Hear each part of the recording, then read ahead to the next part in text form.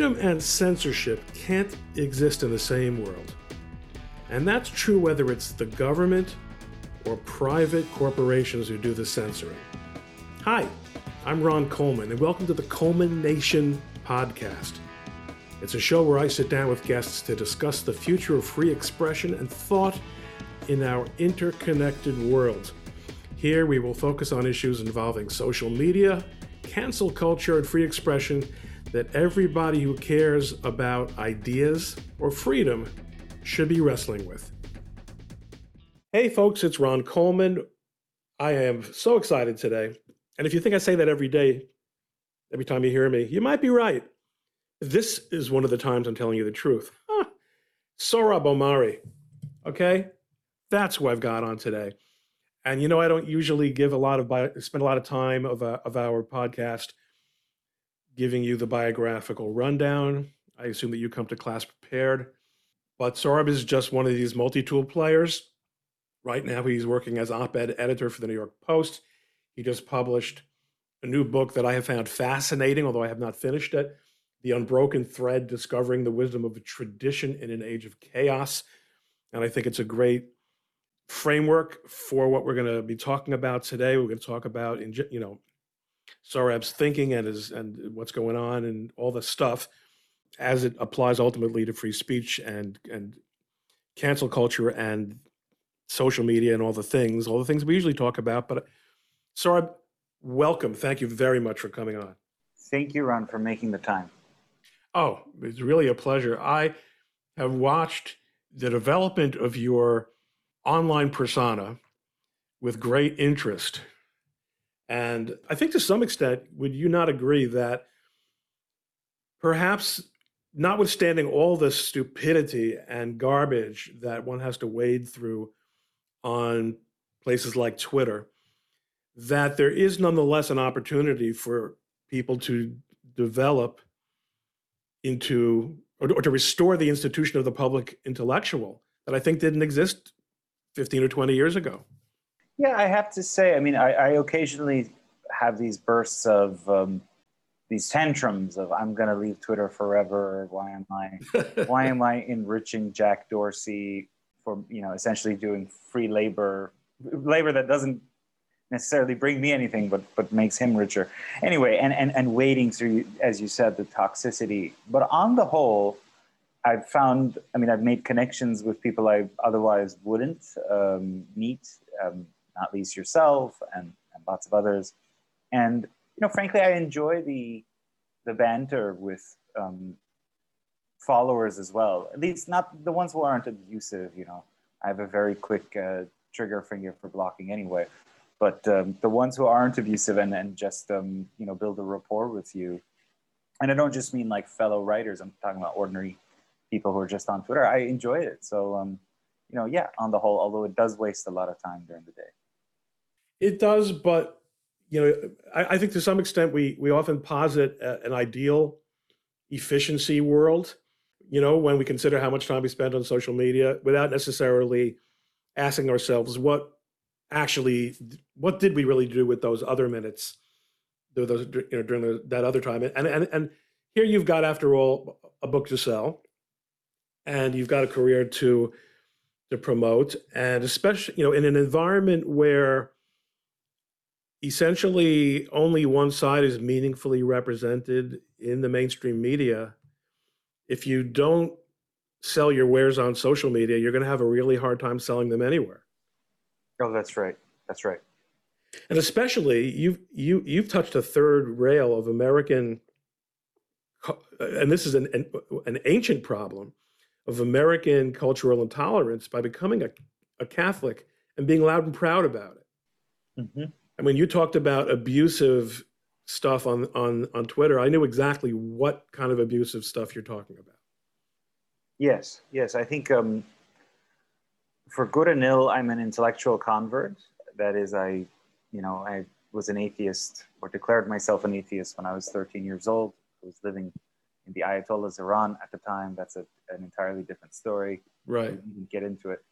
And then, through the grace of God, but also through kind of reading and reasoning, reading the Bible, reading Pope Benedict, I became convinced that there is a God and a personal God who has entered human history. And when you make a conversion like that, then it's not just a part of your cultural background, like as it is for a lot of what we call credo Catholics, ethnic Irish, ethnic Italian. It's just part of the faith. In a way, in some ways, for those folks, the faith is more deeply rooted, but it also means that they don't necessarily need to kind of make the apologetic arguments in the public square, or they don't feel the need to. Whereas if you've made a kind of public conversion like mine, then you feel compelled to defend what you've done, defend the faith. And so, yes, and I got to say, as a Christian, in that sense too, Twitter has been a great evangelization mechanism for people like me, who want to share religious ideas. No, I mean, I hear a lot of what you're saying now that reverberates in things that I saw in your book. And when I sent you that, I guess it was an email a few days ago telling you, oh my gosh, I can't get over this book. It was a moment of what we lawyers, and you're one of us, call an excited utterance. Which means that it might be admissible. Yeah. Because what I was reading, you described yourself as an intellectual convert and someone who, by virtue of having made that journey for yourself, you're more inclined or perhaps motivated or perhaps able to defend that decision and the faith community, let's call it, using our 21st century mush words. They do have certain convenient aspects to them. Yeah, they're very ecumenical. Now it's time to turn the interview to about me, but I'll tell you why it's going to be worth it. I did not grow up Orthodox. I came from the sort of Jewishly identifying background that you describe among those sort of credo Catholics, as you call them.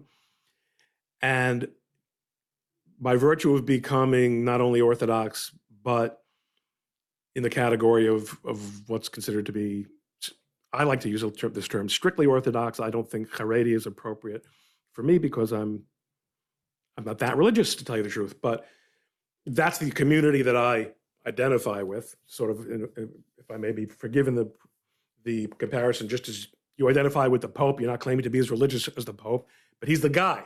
Right. He's the guy. So my guys are our religious leaders who are the most accomplished and the most erudite and the most holy. So you're Baal Tshuva, is that the term? I am about Teshuva. That's right. That's exactly right. And as I was looking through your book, I was just so much resonated with me, and the idea of the unbroken thread. One of the things I talk about with my friends frequently is how Catholicism has in it, for all the aspects of any Christianity that are fundamentally theologically incompatible with Judaism. I mean, that's an axiomatic statement. But Catholicism, there's a certain respect that will always be accorded to Catholicism because it not only is the closest offspring from Judaism among the existing Christian churches. Yes. I'm sure that somebody in the Eastern Orthodox Church would take issue with that, but they're not probably listening. But there's also this concept in Christianity, and this goes to the title of your book, or rather in Roman Catholicism, of tradition, of an oral law, so to speak, that, and I remember when I was in college and I first read that unlike Protestants, Catholics, especially in medieval times, were not supposed to read the Bible because it was understood that if you just open up a Bible and read it, if you're literate enough to read it, and you read it, whether in the Vulgate or if you're even literate enough to read it in Hebrew and Greek, as the case may be in Aramaic, you're going to blow it. You can't possibly understand it by just reading it literally because you need a received tradition of what terms mean. And that's the concept of the oral law in Judaism. And it's something that Catholicism has, and it's something that Protestantism obviously discarded. And I think there's a great deal of tension in American culture where there's this great the sense of independence. I mean, I think my next interview is with Michael Malice, who might be the anti-Sohrab Ahmari. But, I'm personally very fond of him. And there's nothing not to like. He's such and I am also, sweet guy. In tension with his last name. That's right. No malice whatsoever, but malice toward none and charity to all. And he's intoxicated with the idea of freedom, whatever that means. He considers himself an anarchist, I think. And one of your chapters is about what is really the value, is free thinking everything the Reformation told us it's supposed to be. Well, so it's a very American idea. You are an exile from a theocracy. He's an exile from a sort of different kind of theocracy, which is a totalitarian political theocracy. His response after exposure to a quasi-religious a youth here in America was, I want to go all the way to non-control, to maximum personal autonomy. And your response is, I don't believe that. Tell me if I got this wrong, but the way Catholicism and similarly Judaism approach the question is, we are individuals and we have our intellectual faculties, but we have to acknowledge that we don't have access to all the wisdom about all the things in the world. Yeah. So I think that's part of the thing that bothers Americans about Catholicism. I don't think that when people talk about whether or not Joe Biden can get communion, I think the percentage of non-Catholics who know what communion actually means can't be more than 20%. But they do know there's something they really don't like about Catholicism, which is that there's something un-American or perhaps un-Anglo-Saxon about it. Yeah, it's this, in the chapter that you're referring to, should you think for yourself, which is a provocative thing to pose in its own right. I should note for your listeners who don't have an idea of the book, just to set up what the Please do. The framing device is. Basically, it's a book I wrote for my son, Max. He's now 4 years old. He was 2 when I started writing the book. And basically, to bring in Michael Malice, we do have this similar backgrounds where we left essentially tyrannical, lawless states. Right. And we came to the United States. And I'm the grateful immigrant. And, I have there is no other home. This is it. And so I care about it a lot. Nevertheless, despite that gratitude, or perhaps because of that gratitude, I'm also worried about the direction that our civilization is taking, and worried about how that might shape, or should I say misshape, Max, my son. And so in order to inoculate him against some of the excesses or sort of the destructive drive in the misuses of American freedom, let's say. Yeah. In order to inoculate him against that, or prepare him, or point him to a different way, I decided to write this book. And I'm not a theologian. I'm not a philosopher. I'm a journalist and a storyteller. So in order to do that, I pose these kind of unasked questions, or questions that our liberal, secular, kind of individualistic, technocratic reigning ideology says these questions have been either answered or they've been supplanted by more scientific and technical questions, but at any rate, they've been resolved, or they're not worth posing anymore. When in fact, they're eminently pertinent still to a truly free and happy life. And so I pose those questions, but instead of giving my own answers, I explore each through the life of one great thinker. And they're not all Catholic. In fact, only about a fourth are Catholic. There's also Rabbi Abraham Joshua Heschel, whom we can talk about. That was fascinating. The great kind of Hasidic mystic and theologian of the mid-20th century. There's Hans Jonas, he was an agnostic Jewish philosopher, German Jewish philosopher, who was a student of Heidegger and ultimately a great critic of Heidegger and what he saw as a recurrence of ancient Gnosticism in Heidegger's modern philosophy. There is Andrea Dworkin, the radical feminist, who is, and it's the most most of the chapters have this sort of hagiographic quality where I'm only praise the subjects because they're kind of eminent lives. I would say Dworkin is the one where I suggest she was onto something, but ultimately the answers that she offered were not the right ones to the problems that she correctly identified. At any rate, so it's a book of questions, and then those questions are explored through these biographies. It's a genre I sort of created because there are books of questions and there are books of biographical profiles, and I sort of put those two together is the contribution of this book. And so when the reader reads it, you're not hit thick with philosophy. There's a narrative, there's a beginning, middle, and end, and the ideas are sort of naturally interwoven into the narratives. The question now sorry, that was a digressive. No, that's okay. We can do that. This is long form. The question on authority is the one, I think, as you said, that runs contrary probably to at least an important strand in American life. And it does have theological roots, and that has to do with the fact that Americans, as a famous saying goes, kind of put the protest in Protestantism. I know Protestant, actually, that's not what the term means. It's not like you're protesting, but that this specific strand of Protestantism, especially that took root in the United States, you can call it Puritanism or you call it nonconformist Christianity, right, was extremely hostile to religious establishments and to religious authority, and urged people, obviously, as all the Reformation thinkers did, to read the Bible on their own and for each person to be his own interpretive key and therefore to think for yourself. And that idea went from the theological, which obviously as a Catholic I would dispute, but that's a different realm. But then we dilated it to expand to the whole of life, that in every domain you should think for yourself and to try to unshackle yourself from, existing authorities, tradition, unproved kind of presuppositions, dogma, and reason through every dilemma on your own.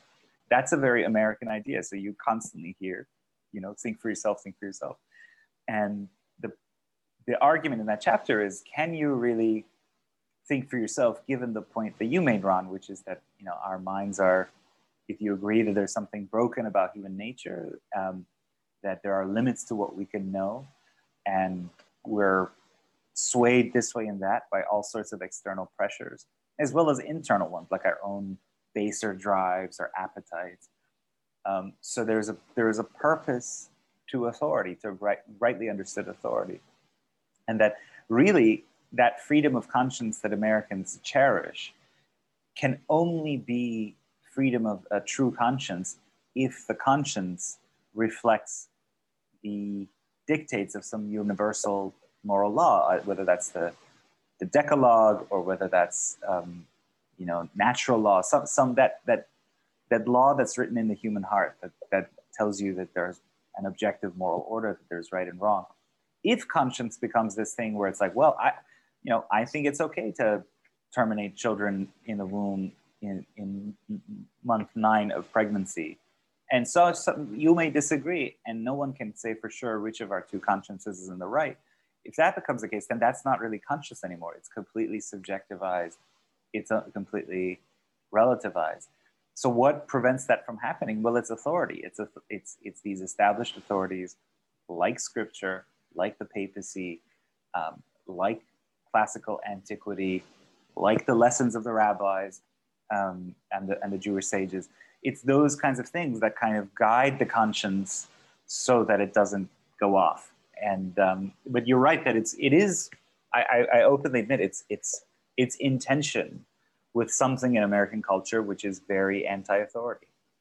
And of course, you're also a living paradox to some extent, because you decided to think for yourself, and not once but twice. Mm-hmm. Now, one of the things when I was in Aish Torah, the famous outreach yeshiva in Israel for Americans, was one of my teachers, Rabbi Moti Berger, quoted someone who said, maybe you know who it is, the idea of having an open mind is to decide what to put in it before you are satisfied that now it's time to close it. In other words, you can accept, and if you learn about intellectual history, you find that the greatest thinkers, including many who really became famous for their heterodoxy, later in life came around to a much more conservative point of view, including theologically, and settled in with that.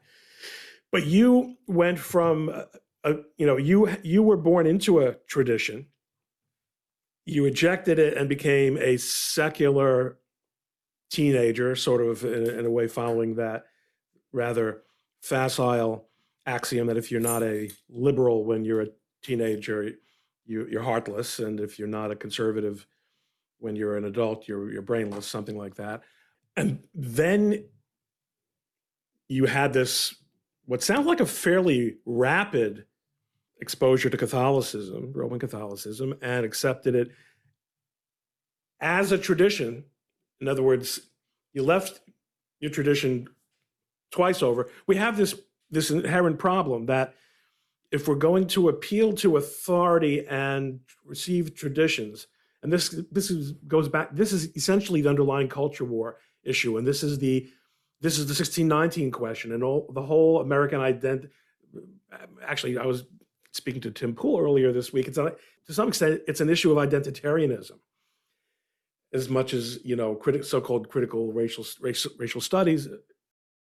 What's that tradition? Even let's put aside the question of Americans and their bristling at theological traditions, even to the extent that we hearken back, as certainly the founding fathers did, to a political and moral tradition, which has in it this sort of built-in acknowledgement of the grandeur of antiquity that you just referred to, and of classical thinking, which the Catholic Church, far more than Judaism, took a large part of in developing its worldview. But how do we argue? Because every single guest on this podcast agrees, if we don't fix the culture, there's nothing Ron Coleman and his partners and colleagues can do in the courts that's going to stop this decline towards a lack of liberty and illiberalism. How do we convince people that there's a legitimacy to the Western canon and its theological foundations when there's so few people believe in the first place? They have so much trouble with this concept of religious faith. What a long question. And a very good one. I just want to briefly note that, this is a quick digression, but it's very fond of Lord Rabbi Jonathan Sachs's books. And when he passed away, I wrote a little tribute, a Catholic tribute to Rabbi Sachs. And I did note, though, that difference that you mentioned, which is that Judaism did not nearly to the same extent incorporate kind of Greco-Roman philosophy into its system as it developed in history after its encounter with kind of Hellenistic civilization. Whereas the Catholic Church obviously made philosophy its own, made Greek philosophy its own, and then, at least in its own claim, attempted to purify it through faith. And so that you have this synthesis of faith and philosophy that's the foundation of the West. Anyway, that's a side point. How do we fix what you're addressing? I sometimes feel very despondent, set aside divine revelation, set aside, what God in the Hebrew Bible tells us, for example, about marriage. Just talk about at the level of natural law. One of my friends, you maybe actually follow him on Twitter. He goes under a pseudonym. His pseudonym is Rafael Ariezaga. Oh, sure. Yeah.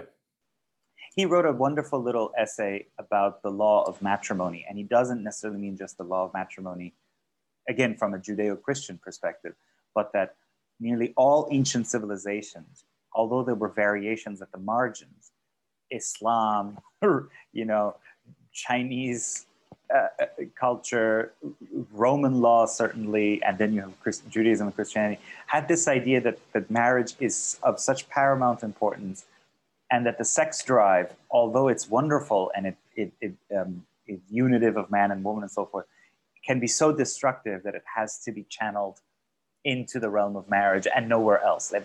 In various ways, they all attempted to set up these guardrails against it. And what Raphael was telling me, it's like what he wrote would have been so sort of obvious to Aquinas and to Maimonides and to Averroes and to and to the pagans. And the pagans, exactly. And so Caesar's wife has to be above suspicion. What? Wife? He's a pagan. He was married. Suspicion? What's the issue here? This is, and so but you pose it to many of our fellow countrymen, and the way I put it to him, or he put it to me, I can't remember, but sometimes it feels like you are a Martian and speaking this strange language, which is just the language of, again, classical civilization, Judeo-Christian civilization. You're like, but they look at you, you're like, huh? Hmm? And so those moments make me despondent. Now, in answer to what to do about it, I think what I and a few others in this cohort of mainly Catholic, but not exclusively Catholic, kind of rising conservatives have proposed is precisely that it's what you do and what lawyers and civil servants and essentially anyone who's engaged in shaping law that matters more than perhaps shaping the culture, or rather this is in response to the old conservative nostrum that politics is downstream from culture. I think when I say we, I'm including people like Josh Hammer at Newsweek, Adrian Vermeule, my friend at Harvard Law School, Patrick Deneen, where it seems to me to say that culture is downstream from politics is it's not true. Again, I have to appeal to ancient authorities here, where Aristotle, Cicero, everyone says that law is a teacher, and that every statesman or stateswoman seeks to shape his people. And how do you do that? You do it through law, because mere exhortations to virtue aren't enough, because they don't have the component of kind of, St. Thomas says they're not efficacious because they don't have a disciplinary kind of authoritative component. And we also see how much changes in law have changed the culture. Things that were, unthinkable then become legal. And then within 5 years, not 5 years, sometimes a year, people, quote unquote, evolve. And they won't even remember that a year ago they held the contrary position. It's not that I believe then that necessarily that politics is upstream from culture or culture is upstream from politics. That the two are in this dynamic union. And so, yes, we have to address cultural issues, but politics and law are very, very important. And so I do think if we can change the law so that it's a little bit more responsive to human nature, again, nature not just as the kind of scientific worldview that just says human beings are selfish and horrible and just animals, but human nature as the kind of classical and Christian tradition understood it as human beings are actually rational, and that they really thrive when they're exercise their rational faculties toward becoming more virtuous. If you support that process at the level of law, you can perhaps change the culture, which is the challenge you concerned with, and I'm concerned with as well. That is a really great insight, and it's the first time I've really heard it put that way. I will tell you, though, from my personal experience, that I remember when I was privileged to be part of the team that won the In Re or Mittal versus Tam in the Supreme Court, the trademark case for the slants, and I remember saying to numerous reporters, my hope is that as a result of the language in this decision about the fact that under the Constitution, there is no category of speech that it's called hate speech, and hate speech is not entitled to any less protection than any other kind of speech. That language referred to what the government may or may not censor, or may not restrict. But I would hope, the law being a teacher, not words that I use, but I'm just stealing them from you right now, that perhaps the campus censors and the social media censors will take note. And I was gravely disappointed. Didn't make the slightest dent whatsoever in their thinking. Although I do think that is a somewhat different issue from the one you're talking about. Things have only gotten worse since the Slants case in terms of free speech and liberty in these private or non-governmental contexts.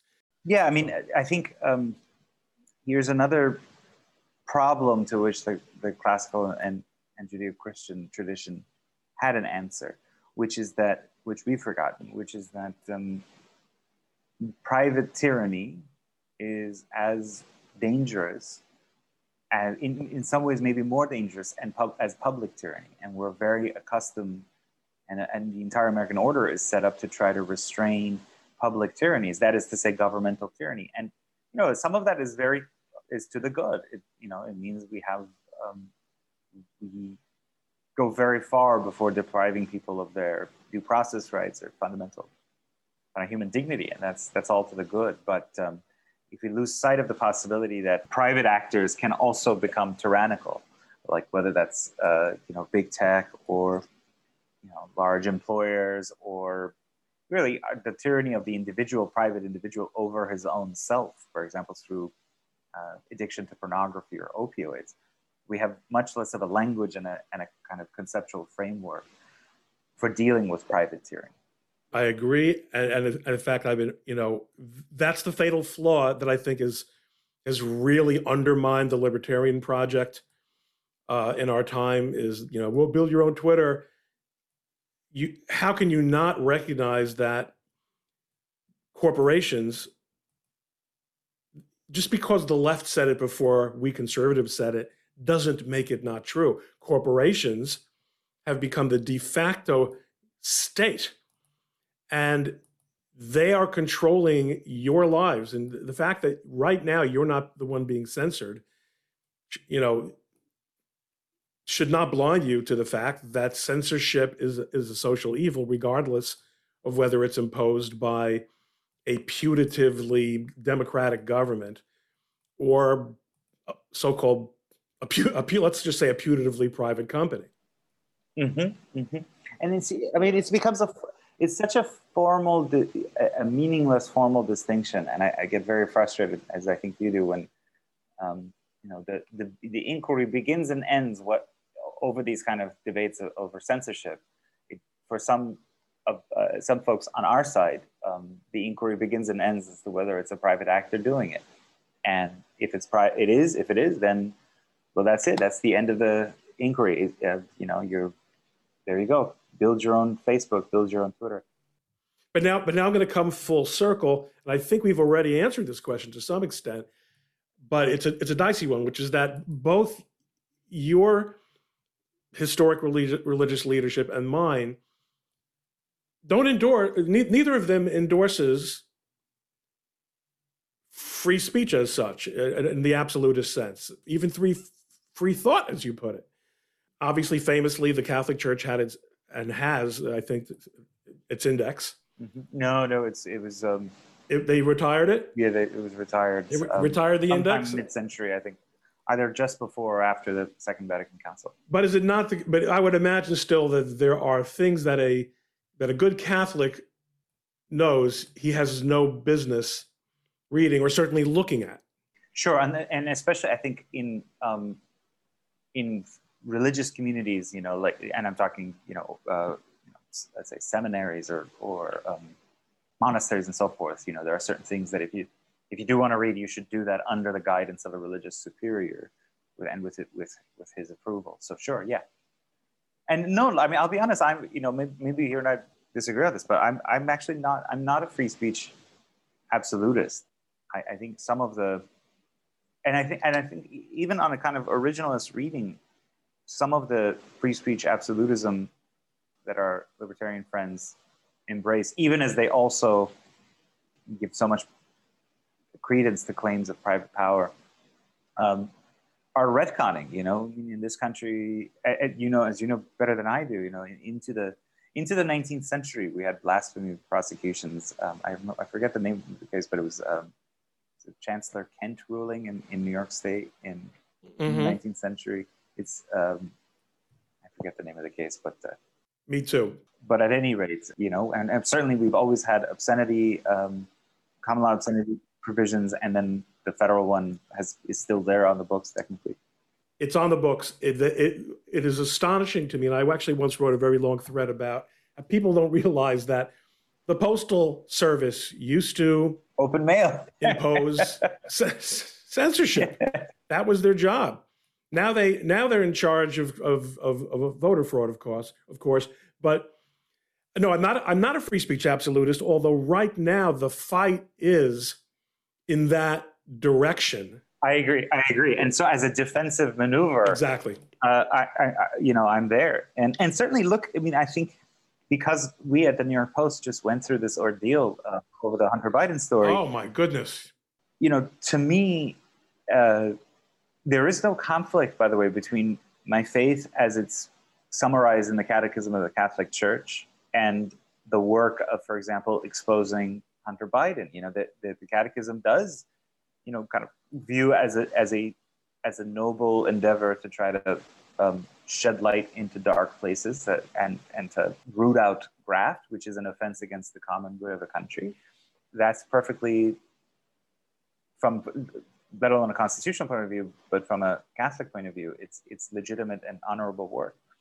To not be a free speech absolutist is not to then turn around and say that there's no role for this kind of journalism. I want to live in a closed society where powerful people get away with doing whatever they want to do. Yeah, I mean, journalism in and of itself is particularly an awkward concept in Judaism because of our rules against talebearing. Interesting. Yes.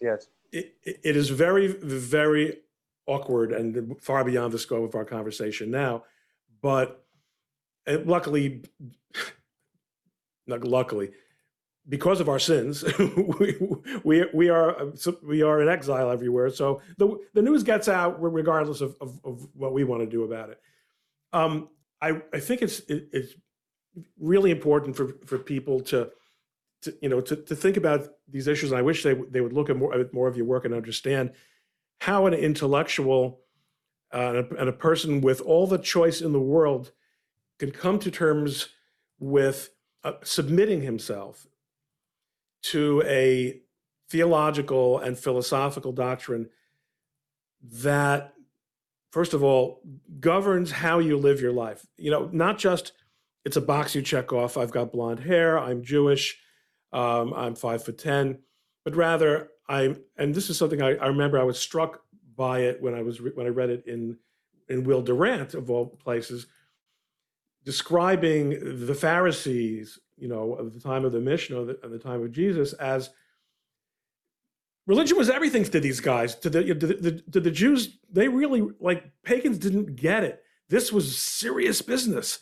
They really meant. If I just had an argument with some guy on Twitter earlier in the week, and people say to me, "Ron, why do you bother?" And I always explain, I'm not doing it for him. I'm doing it for the other 130,000 people who are following me and who might want to know how to address these issues, who had said in a conversation to somebody else, well, Leviticus is, no one follows Leviticus anymore. I said, excuse me. Excusez-moi?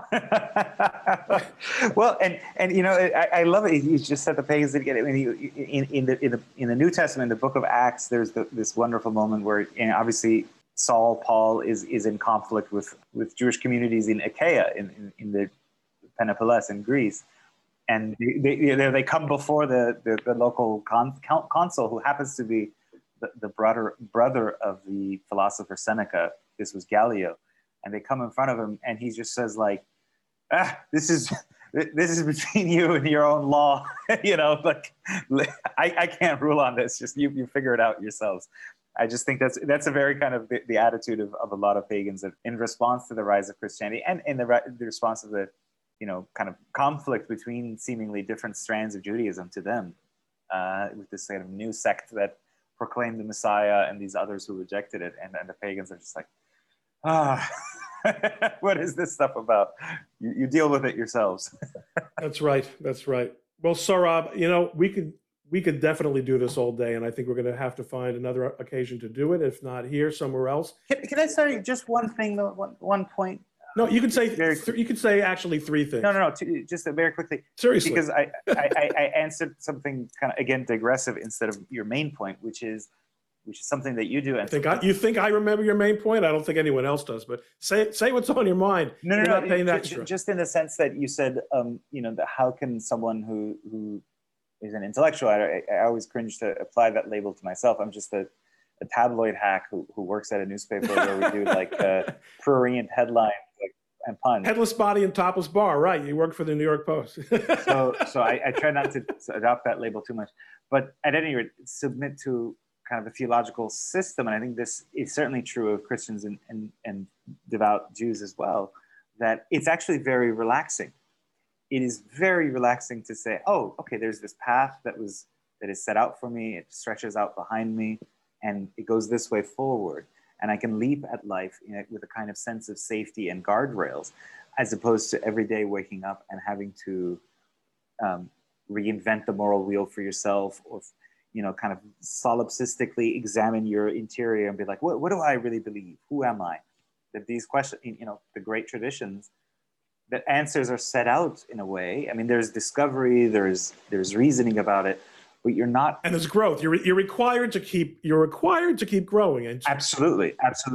But it's so much more. That process is so much more, in a way, as hard as it can be, because you fail to live up to them, and then you have a sense of guilt, and you have to. Nevertheless, the whole process is a lot more, I think, relaxing than to have to, again, to reinvent yourself every day. And that's really the promise of tradition, and the argument I try to make in the Unbroken Thread, that the limitations of tradition are ultimately paradoxically liberating, and the lack of those limits can be imprisoning. Well, you also spend a good amount of time on Solzhenitsyn. And when I was in college, I read everything that was in translation from Solzhenitsyn at the time as part of a Solzhenitsyn course, except the Gulag, because that would take up the whole school year. So instead, I decided to read the Gulag during exam period in law school. That's how serious a student I was. And one of the things Solzhenitsyn, I mean, look, he's not by any stretch of the imagination the first person to say this. Augustine says it, but as a modern, he demonstrates so powerfully how when you have nothing, but you have faith, you are the freest person in the world, and they can't take anything from you anymore. And that's an incredible, it's striking how foreign this is to the predominant way of thinking about the world today. You also encounter it in Natan Sharansky's wonderful autobiography. Is it See No Evil? Fear No Evil. He's in this cell in the Gulag, negative 30s temperature, getting fed like 20 calories a day or whatever it is. But he has Rabbi Nachman's famous saying, the whole world is a bridge, and the point is just to not be afraid, and that carries him through. God is waiting at the other end of the bridge, more or less, and who are these communist apparatchiks compared to the Almighty? That's that. What you're saying, what you said, when you swung back and closed the loop there that I had forgotten we'd left open, is it plays right into a well-known trope of non-believers, which is, well, yeah, it's great to latch onto a religious tradition because then everything's so easy. Then you've got it all figured out, and you don't have to struggle anymore. And of course, how many of them are actually struggling? They're not struggling. If you told me that that you were in the process of spending 18 months deeply exposing yourself to every religious and philosophical tradition in the world, And I'm not doing that because I decided to become a Baal Tshuva. I would hear that, but nonetheless, it is something you hear all the time. Well, you got to. It's easy for you. Follow this formula: 7 Hail Marys, 14, Our Fathers, and there you fix the problem. And people have and this is also part of our Protestant heritage. Americans have a gigantic problem understanding that metaphysics are for real. That this, if you will grant me, as you must, because if you don't, we're not having the conversation at all. That God created the heaven and the earth and the universe, okay, and therefore can do anything. Then God absolutely can say that if you eat matzah during Passover, it's not just a thing; it's a thing. I said that if you're Jewish if you eat leavened bread during Passover, yeah, that's a sin. No, but I didn't hurt anyone. No. God has these instructions. He gave you an instruction manual, and you don't have to understand it, but this is how it works. The idea that there are these things that I do submit myself to saying I'm not going to understand. At a certain level, I'm not going to understand, and that's okay. But I know it's okay. Why? Because I'm buying into the whole system.